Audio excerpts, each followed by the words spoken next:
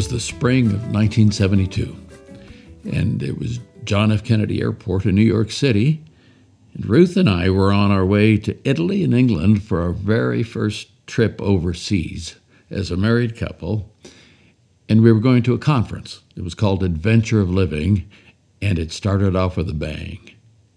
This is Dick Foth with Stories from the Road. Ruth and I were 29 years old. I would end up having my 30th birthday in Sorrento, Italy. If you're going to have a 30th birthday, have it in Sorrento, Italy. I'm just saying.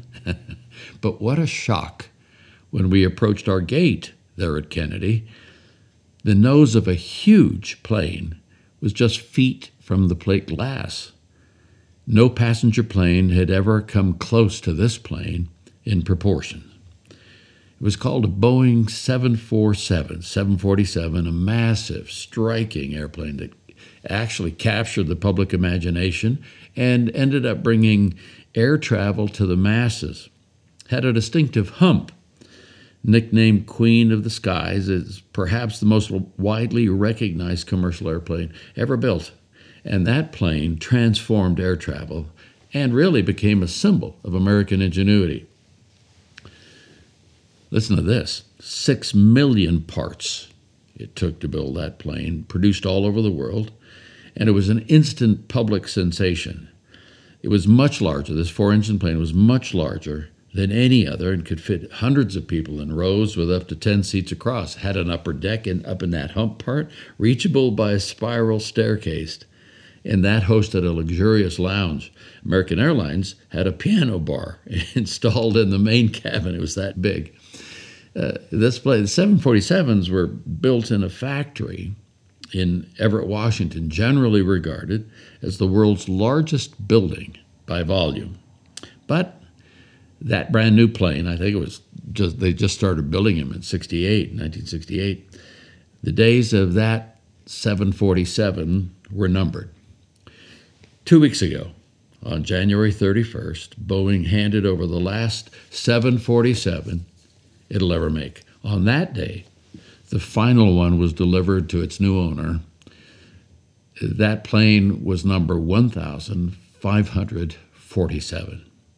Now, granted, that plane will still be flying decades from now, and that longevity, aviation historians say, is a testament to the work that engineers and designers and others put into repeatedly remaking the airplane.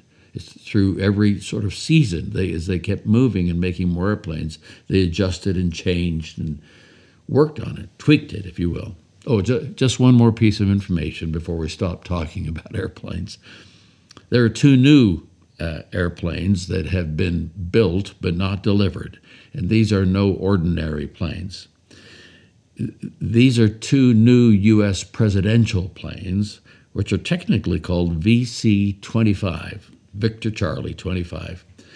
We would know them as Air Force One. That's a call sign, but it's only used when the U.S. president is actually on board the aircraft. These 2 future Air Force Ones, though already produced, are currently undergoing extensive programs of modifications and all of the hardware and fancy cyberspace stuff that goes on. The point is, about the 747, everything has a season. Everything has a time. We're in the middle of feeling that now. I mean, since December 21st, we've been inching toward a new season. Just last time I talked to you about Punxsutawney Phil in Pennsylvania and Groundhog Day and all of that, because February 2nd is the halfway point between the winter solstice and that next seasonal change in March 21st. But at least, and I love this, at least the days are getting longer. I mean, literally by minutes each day. The sun rises and sets, well, to be precise, planet Earth turns, but we gain 1 or 2 or 3 or more minutes until we get to June 21st. Actually, we gained less minutes when we get to May, and I knew you'd want to know that. We are all aware of the passing of time and seasons.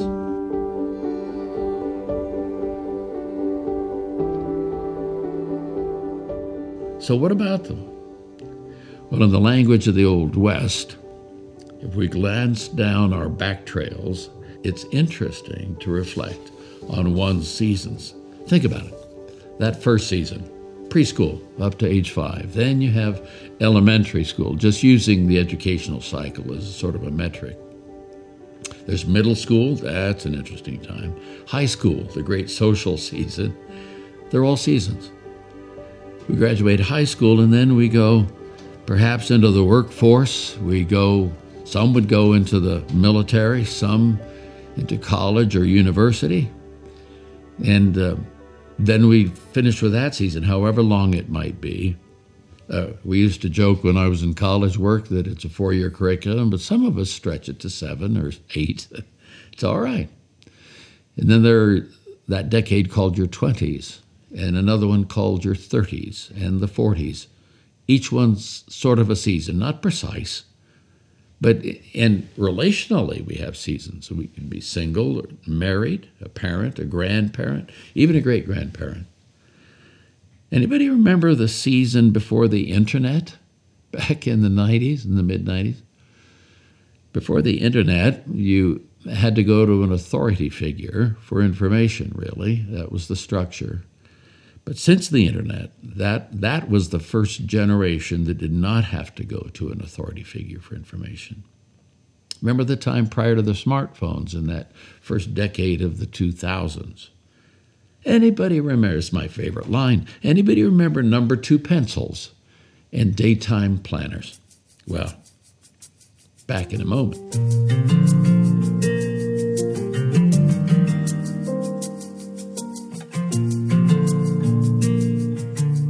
In the scriptures, in the Hebrew scriptures, what we would call the Old Testament, there's a passage in Ecclesiastes that talks about time.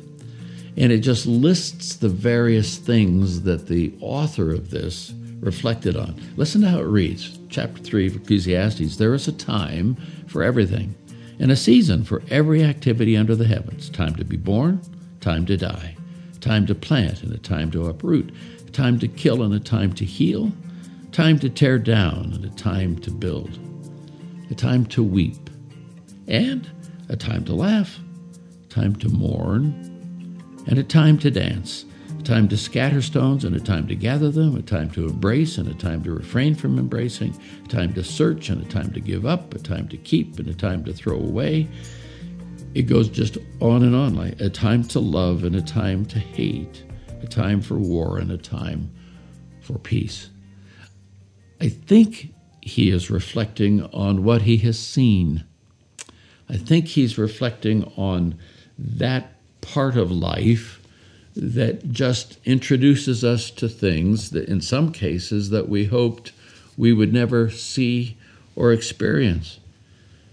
So my question is this: what season, what time, in quotes, do you find yourself in as you listen to this podcast? Like what age season are you in? Physical season, emotional season. How about educational or vocational?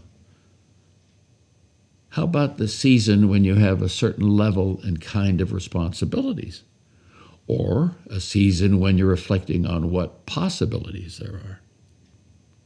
I would submit that seasons are sort of like classrooms, or maybe even more specifically, teachers, for good or ill. Some years ago, when I turned 71 years old, I did a life plan. That's where you sit down with somebody for a couple of days and they listen to your story and they distill things and look at gifts and experiences and weaknesses and all of that sort of thing.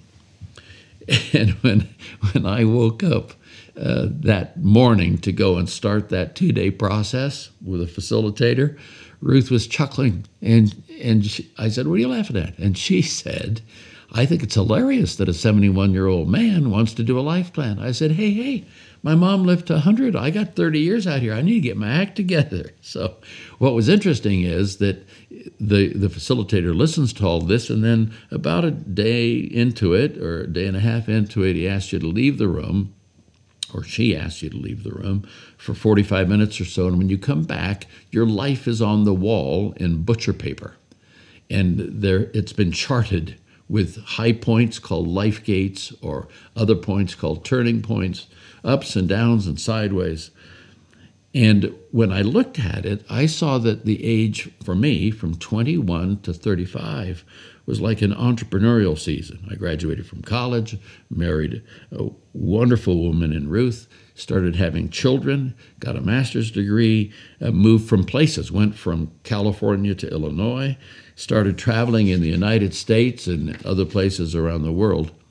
And in the middle of it all, in the middle of that season, my parents split up after 29 years of marriage. Now, I was in my 20s, albeit, but still it impacts you. And it impacted how I saw myself, my identity.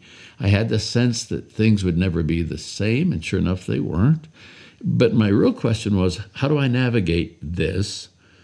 I can't change them, but how do I navigate it in myself? On reflection, I learned a ton from that season, pain and all. So, another question, what's the season from which you have learned most? Or the season that you'd like to see again? Maybe it's that one. Or the season that you never want to see again. I'm fond of saying life is what happens when we expected something else. Here's the third question. What in this season